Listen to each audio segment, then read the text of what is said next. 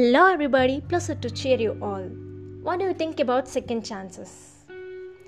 Second chances are hard. We are ready to give ourselves a second chance at life.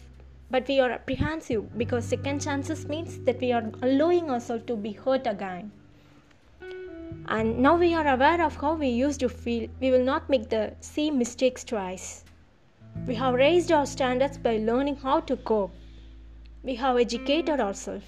We have put effort into forgiving ourselves. We deserve this second chance. A second chance earned through so much effort should be filled with only positivity and light.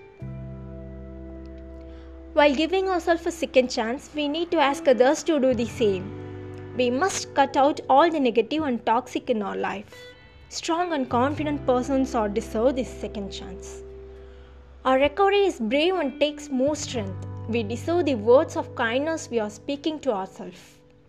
When you speak words of hatred about yourself instead of words of love, please reach out. When your mind begins to ache, please trust you deserve a second chance. Embrace your second chance. If you start embracing your own second chance, maybe at some point in the future, you will be able to love yourself again. Thank you for listening to me, sending you never-ending love.